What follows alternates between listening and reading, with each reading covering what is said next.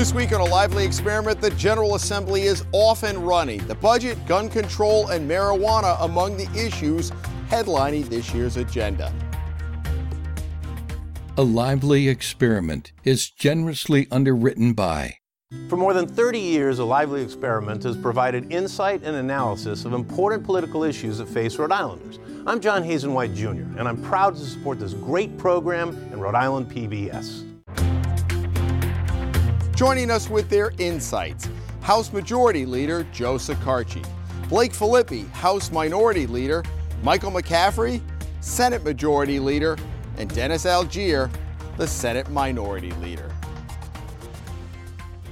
Hello, everyone, and welcome. I'm Jim Hummel. It has become an annual program here on Lively, a preview of what to expect in this year's General Assembly session from those who will be right in the thick of the decision-making process. In what has become a familiar refrain, a looming budget deficit may grab much of the leadership's attention, but there are many other important issues that will play out between now and June.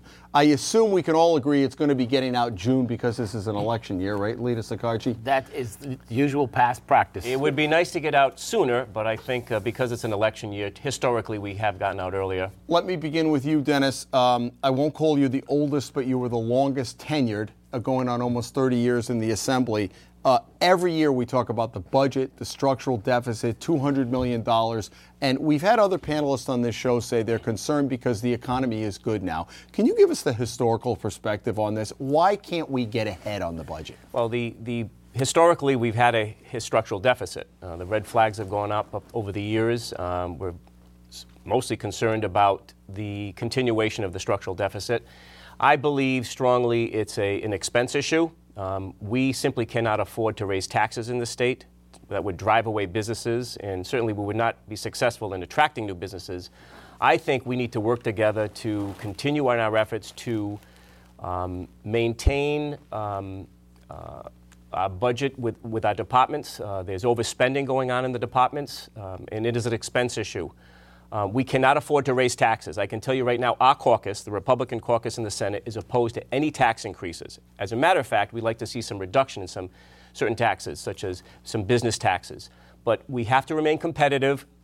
And the way to do that is to continue in looking at our expenses and looking at ways we can make Rhode Island more attractive in either reducing taxes and try to hold a line in some of the taxes. Joe, we're just shy of $10 billion, and I know the Speaker has made it clear the car tax phase-out is going to continue. Absolutely. At what point is it unsustainable in terms of the increases we've had? Is this the year you really have to bear down and look at maybe we need to reassess some programs? Well, it's, as Dennis has said, that this is not a new issue. We've had this before. We always have structural deficits. It's the nature of the beast. Their estimates, their revenue estimates, their expense estimates, we don't really know. But I want to put this in perspective. We have a $10 billion, with a B, $10 billion budget. $200 million is not, percentage-wise, a significant amount. We've overcome that in the past. We'll overcome it again. The governor is going to deliver her budget on Tuesday night to a joint session of the General Assembly. We will look at that. We'll do a deep dive into it, and we'll adjust it, and we will pass. Constitutionally, we're required to, and we will, and we have in the past, pass a balanced budget in June. We cannot have our departments overspend. There are departments within our state government that continue to overspend, and we cannot allow that. Mike? I agree with what both leaders said here. It's important to tighten our belts and watch our expenditures. Obviously, our revenues have been increasing. That's good. We've made changes to different tax laws which have kept businesses here, which is good. We want to keep the small businesses here so that they expand and bring employees, which is good for the state. Blake? I mean, the fact we call it a structural deficit means there's something wrong in the way we look at government, the structure of our government. And I think we need to double down on core government functions, make sure we're paving our roads properly, make sure we're taking care of the most vulnerable children. And then once we perfect those, I think we should expand and look at other nice-to-haves like free college. But I think the state isn't focusing on its core government responsibilities. Does the state have a rainy day fund? Are we funding it every year or not? We do have a reserve. I don't know if we're funding it every year, but I know it meets the requirements of all the bonding that we've done. So a couple of years ago, and you guys remember this, Blake, it might have been right before you became a representative, the governor presents her budget, and as usually it goes through the House. she got almost everything she wanted, with the exception of a couple of programs. The General Assembly took it, and it was a hefty increase to begin with. It went up at least a couple of percentage points, and then increased the budget another 3 or 4% beyond that. And you're not going back on that. So I wonder, there doesn't seem to be a long term to me thinking that. So next year you're going to have to fund that plus some more. You sat during that budget. I'd like to, if I could. Go right ahead. Last year the budget was raised well over 4%. We cannot sustain that increase of 4% or more each year. In spending. It's an expense issue. Number two, we oftentimes balance the budget with one-time fixes. That leads to a structural deficit. That's structural in nature. We cannot rely on the one-time fixes. We've done that over the years. The governor's running out of scoops, and the speaker was not pleased with a lot of that last year. I don't think anybody was, just because it is a one-time issue when you scoop the money from other departments or other agencies that have that, and that's not a good long-term budget practice. So we need to address it, but some of that increase is due because federal government, we were able to get revenue. There was a court case regarding taxation regarding Amazon that brought in new revenue to the state. So unfortunately, political people, everybody, there's always a constituency that wants more money. I have yet to meet anybody come to the General Assembly and say, my budget is fine, I have extra money, here it is. Everybody wants more money, and there's always the tendency to support that constituency, and that requires more revenue. And so when we get the more revenue, we should put it aside, maybe fund the rainy day fund a little bit more, because the economy is not always going to be as good as it is today, leading to a bigger problem down the road. And that goes back to what Representative Filippi mentioned, wants versus needs. We have to look at our needs first. There's a lot of wants, and that's what the budget is. It's nothing but a list of priorities. You can't argue with some of the wants. They have merit, but we can't continue down that path. We look at we need first, infrastructure improvements. Our most vulnerable in our society, our veterans, our disabled, mental illness, children. That's what we have to look at. Mike, the Senate President on opening day this week talked about affordable housing, something we haven't heard a lot about, but he had made that a priority. Can you expand on that a little bit and what he envisions? Well, first of all, we have a lot of working poor in this state who can't afford houses.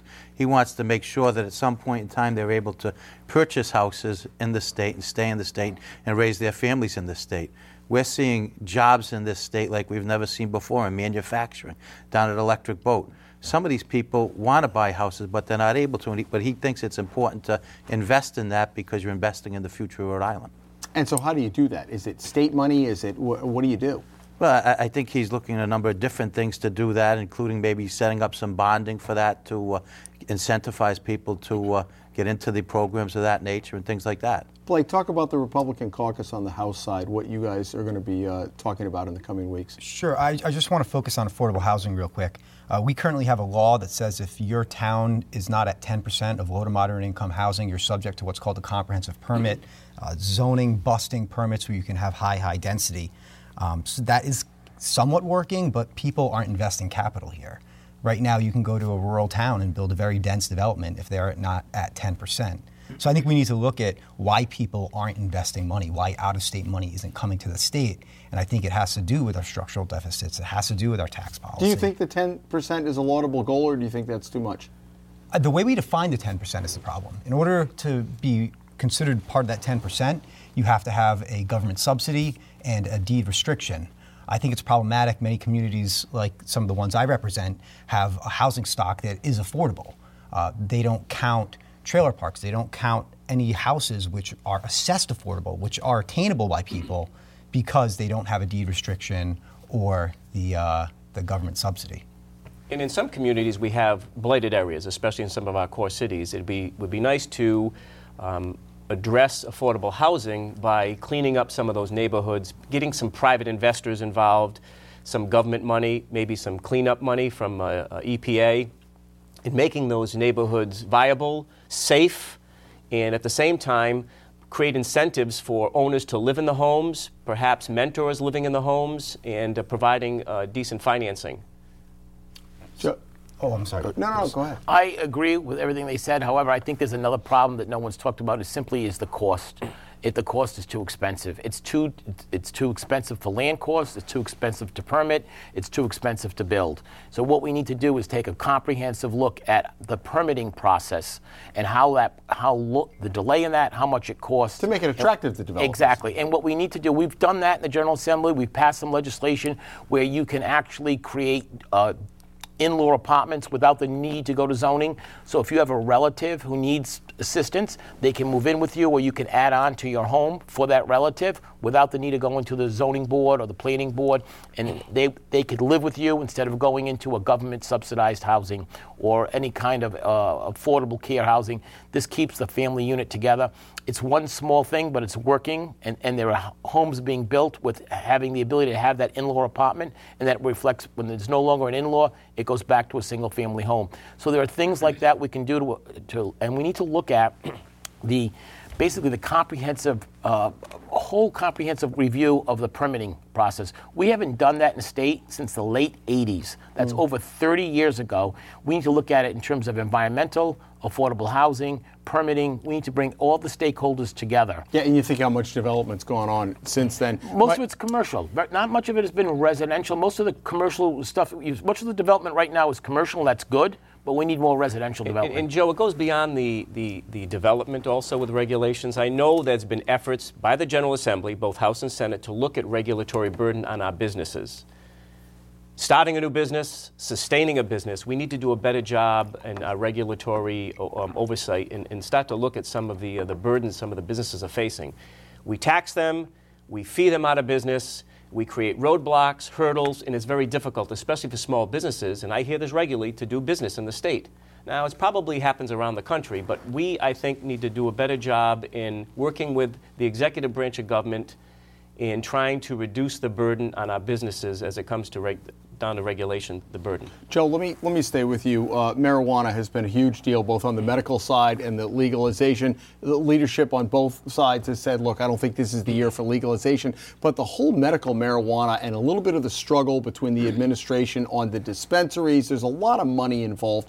How do you see that issue playing out over the course of the session? It's we talk about medical marijuana. Medical marijuana legalization. You don't think that's going to happen, right? I personally don't think it's going to happen, but I know that there are some members of the General Assembly, especially the House, who are in favor of legalization, and they may put legislation in. That legislation would be considered. When I say that, I'm just giving you my opinion. What about medical? Medical marijuana is right now. There's a lot of tension around it regarding the regulations, regarding the legislation that was passed. There's a current court case that's involved, and we just introduced legislation yesterday, or maybe Wednesday.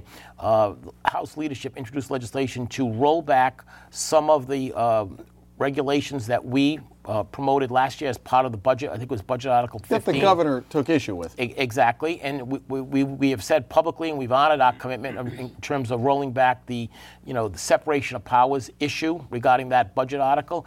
But there are other things going on. I think it'll play out. We're going to have public hearings in the House. It'll be the legislation we introduce may change slightly, may not, but it'll go through the process, and then there's still a court case outstanding. So there's a lot of uncertainty what's going to happen, but I will tell you, my prediction is by the end of session, you'll have certainty on that. I think the court case will be resolved. I think the legislation will pass. Blake? I think our policy, it's fits and starts. I'll start with recreational. For all intents and purposes, it's legal now. It's easier for kids to get pot than it is alcohol. If it was a regulated marketplace with vendors such as our alcohol industry, I think it would be much more difficult for children to get their hands on pot. All the arguments against legalization are things that we face now. Driving while stoned, that's something we face now.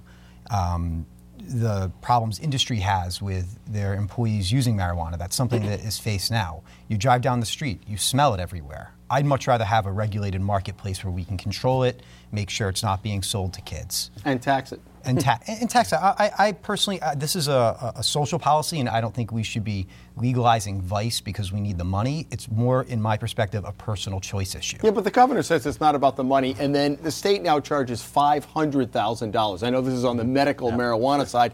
That's gone up tremendously. So, I mean, who's kidding who when we say it's not about the money? That's a hefty licensing fee, isn't it, Mike? I'm saying it shouldn't be about the money. Well, it shouldn't be, but often it is. I mean, as the leader Sakachi said, there are a number of issues that are surrounding the marijuana, whether it's the regulation, how we determine what the quantities, what the breakup of the marijuana is, and things like that.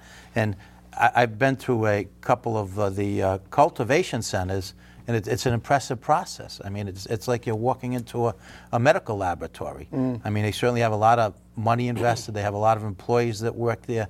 And hopefully by the end of the session, we're able to go through this legislation, as Joe said, resolve that lawsuit, which the Senate President has said he wants to resolve that lawsuit, and address some of the other issues with respect to medical marijuana. But we have decriminalized marijuana, so having little amounts of marijuana isn't a crime anymore. But you don't see legalization of recreational coming this session on your side? I don't see it coming on our side. Dennis? I don't see it coming out. I have an open mind on it. At one time, I was vehemently opposed to it. I do have an open mind now, and Blake brings up a good point. It's around us. It's happening. In one way, perhaps, to control it is to legalize it. The states around us are going to legalize it. The federal government, I don't see anything happening along the lines making it a C2, a controlled substance, second Schedule II drug for medicinal purposes. So you do have conflicts that's still out there between states and the federal government. I have an open mind about it, and I'll continue to have an open mind. But I'm sure legislation will be introduced, and I'm sure hearings will be held. Right. There's recreational use in Massachusetts. In Attleboro and Seekonk, you can buy marijuana for recreational use right now. Yeah, but again, we go back to the money, and we've talked about it on this panel. A lot of people have said the lines you have to wait for, and the state is just taxing the heck out of it, that they say it's easier to go to my dealer than it is to stand in a line and get state-sponsored. So I think Massachusetts is still trying to work those things out. Blake? So, Leader McCaffrey and my colleagues have made a comment about how we have cultivators. And I think the cultivators is a fine example of how we don't have a coherent strategy in this state. We license cultivators in this state. They spend over $20 million investing in the infrastructure to have cultivation businesses. We did that implicitly that if it were ever to be legalized, they'd be the supply chain, and we also wanted to create a supply chain for our medical marijuana industry. The new legislation we passed last year and the legislation that was submitted by my colleagues, I believe yesterday or the day before, it now allows the compassion centers to be cultivators as well. So what we've done is we've encouraged Rhode Islanders to get into this business, and now we're changing the regulatory framework where the compassion centers can now vertically integrate and grow their own marijuana, and we're going to be putting out of business these Rhode Islanders who actually form cultivation businesses at our urging. Did you want the last word on that? No, I just pointed out that you said Massachusetts is still trying to figure it out. In Colorado, they've legalized it for 11 years, and I think 10 out of the 11 years, the Colorado legislature has tweaked the laws, changed the laws, and they haven't figured it out in a final form yet. So it's an evolving process, and it's not going to be settled in one session. Speaker Mattiello on Tuesday, I know this is the other side of the chamber, but it's eventually going to wind up on your side. Speaker Mattiello talked about being more open to some gun control, and it's been kind of a line. It's been incremental. Some things have passed, some haven't. Dennis, I wonder, as you've watched with institutional knowledge on this, is it time, or are we aiming at the right things here? Well, over the years, we have passed gun control legislation. Recently, we passed the red flags law. I think it was a couple of years ago. We recently had an incident in Westerly, my town, which was horrific, was very sad. And I know the Attorney General is looking at legislation, particularly when someone purchases a firearm, where to go for background, whether it be the local police department or the police department where the individual purchased the gun. I know that's going to be coming up. There could very well be other pieces of legislation, but we've passed legislation in the past, and like I said, most recently, we probably passed one of the most stringent red flag laws in the country. In the case of the guy in Westerly, though, he lied on the form about the mental health. So I mean, kind of went around it, right? He did, and there's other issues that are coming out after the investigation that I'll wait to. I would just add to what Dennis said about Westerly. I know the Attorney General is looking at legislation that will want to give the local police some more input into the... To be able to talk to each other. Yes. Talk to each other as well as talk to once the application is filed to get the gun. If they may have more knowledge with respect to that. Blake? So I want to see the bills that come before us. I'm concerned every year how tragedies are used to try and take away this fundamental right. I don't remember the last time a long rifle was used in the state of Rhode Island to commit a crime, but every year they use handgun crime as the justification to try and take away people's rifles. I feel many times on the other side there isn't really an honest debate about this. And a couple times some people have been honest and said, no, the goal is to eliminate firearms.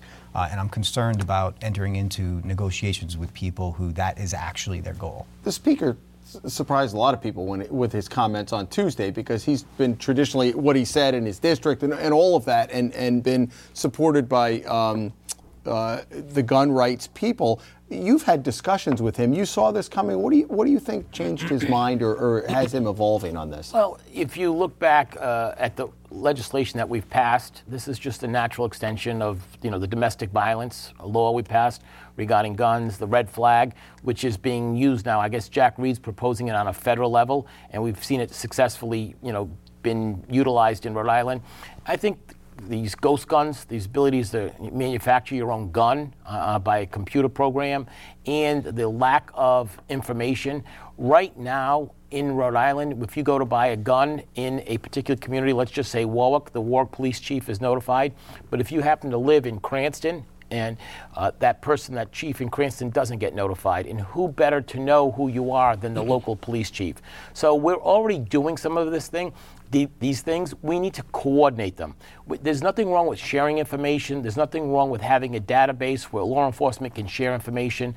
And I think that those types of things that the Speaker was talking about are good, common sense gun safety measures, and I don't think they infringe on the Second Amendment. So it's not going to be easy. It's the balance. And exactly, just what Blake said, the devil's in the details, but it's going to be, hard to do, but it's doable, and we should do it. We owe it to our constituents, we owe it to the people to protect people's fundamental constitutional rights at the same time, sensible, real gun safety legislation that works. Let's do this. I have a couple other things I want to get to, but I'd asked each of you, in lieu of we do usually outrages or kudos, I wanted you, these are the issues that grab all of the headlines. A lot of you guys, there's so many bills down there in the trenches that maybe people don't see. So I asked each of you to come and maybe talk about a piece of legislation or two that you would like to see, kind of your pet bill. Mike, let's begin with you. Today, the governor's task force that was studying justice reinvestment and criminal reinvestment is going to come out with their report. And I was on the task force. And that goes back years. You've been interested This goes back years, but this is adding on to it what they found out since then. They're going to come out with recommendations. I look forward with working with the governor and the people involved to push some of those recommendations through that need legislative help. Other parts of it are more departmental. Can they make changes to make things more efficient, such as when a prisoner is released to make sure services are properly in place for him or her? Joe, what do you have? We talked about it earlier. I'm looking at comprehensive use of land use. I want to maybe revisit the commission we had in the 80s. There's so much more information we have now regarding climate change, regarding affordability, regarding permitting process. I think we can revisit that, and we can work with all the stakeholders, the builders, the environmentalists, the cities and towns, the planners, to modify and change the plan that meets the 2020 decade on, not the 1980s. We need to look forward. What's the issues today, and we can address them. I'm looking at reforming that commission and repatriating it again. Okay. Dennis, what do you have down there? Water. Yeah, I was going to say you're well hydrated at the end of the set. I think we need to do a better job in addressing the mental health issues in our state. You look at some of the bad acts that have occurred over the years around our state, and the common denominator appears to be mental health issues. I know we have private mental health facilities, state facilities, but I've spoken to attorneys that appear before the district court regularly. I've spoken to mental health counselors, families, and there's just sometimes nowhere to go to get help. And we need to do a better job either funding or providing the services for those who are suffering from mental health issues. They certainly don't belong in prison. They certainly don't belong in court. They need help. We need to do a better job in assessing, giving the tools to our first responders especially to get people the help they need. And the stories I'm hearing are very sad. And people just don't know where to go. It's suicide, homicide, it's drug abuse, it's taxing our resources, but we need to do a better job in getting people the help they need that are suffering from mental illness. Blake, what do you have? So we're going to release a robust legislative package, including empowering parents in failing school districts to send their kids outside of district. But you've kind of asked for an under-the-radar thing. We in the Republican caucus are very concerned about privacy issues in this modern age. We'll be resubmitting a bill to require law enforcement to obtain a warrant before accessing your internet search history. We think that's very important. Privacy is necessary for a free society, and I think we should all be very concerned in this modern age about the lack of privacy that we all have now. Okay. There was legislation that came forward last year. Leader, let me begin with you, and then we'll go right down the line. It is not criminal for a teacher in Rhode Island to touch sexually a student who's 14 years, or have sexual relations of a more serious sort if they're 16, if they consent. And it seems, for a parent, it seems kind of upside down. That bill by Representative Marzulkowski, Alex Marzulkowski, it worked its way through. At first they said it was too broad, then it was too narrow. It wound up passing the House, but in the rush, never got over to the Senate. And I wonder, as a concept, the unions came out and said, we don't want to be singled out. This seems pretty common sense. And I've had some people come to me and say, why can't we get this through the legislature as a concept? That bill's going to be resubmitted again this year. What do you think about that? I voted for it last time. I know Alex Marzulkowski from Cumberland has worked very hard on the bill. As you said, every piece of legislation, there's always input, and he had to refine it and work it out. It's an important issue for him. He has a constituent or several constituents who are very concerned about it. We passed it in the House. I think it passed unanimously or close to unanimously, and I suspect it'll pass the House again. I share some of the concerns that the teachers' unions have said that they're being singled out. Well, why not that same logic with policemen, firemen, municipal workers, other settings, hospital settings? But the reality is we have to balance everything. And the balance is that this has been a problem, maybe not necessarily here in Rhode Island, but it has been a problem in schools. And there are people who are concerned about it, so we acted in the House. I will think that it'll pass the House again this year if it's introduced, and I fully expect it to. If there's a companion bill on the Senate side, what do you think about that? I'm pretty sure there's going to be a companion bill put in on that this year. I'm sure the bill will work through the Senate and in one form or another will pass. We want to make sure that the students are protected and that the parents feel comfortable that there are laws in place to protect their children. What I didn't get about the teachers' union opposition, though, is so if that was the problem, you want to single out the bad apples, right, and get rid of them. And I understand Bob Walsh has his constituency, but it just seemed that the cry seemed a little misplaced to me. Yeah, there'll be a process we'll go through with hearings, and certainly both sides will be heard. And at the end of the day, I'm sure a piece of legislation will come out that's acceptable. But keep in mind, we already have statutes on the book that make it illegal to assault. We already have this statute. is a consensual situation, but you have a teacher-student. Right. So it seems, I understand there's assault is a whole different case, but can you consent as a 16-year-old? Blake, you want the last word on that? I think there's reasons we have an age of consent at 16, but we do have criminal penalties for abuses of special relationships despite that, and I think there should be criminal penalties where a teacher takes advantage of a child. All right, folks, it's a quick 30 minutes. I am sorry that is all the time we have. Joe and Blake and Mike and Dennis, thank you. Carry on with the work of the people. Thank you, Jim. Go forward. And folks, we'll be looking at the legislature every week this session. Hope you can join us back here next week as the Lively Experiment continues. Have a great weekend.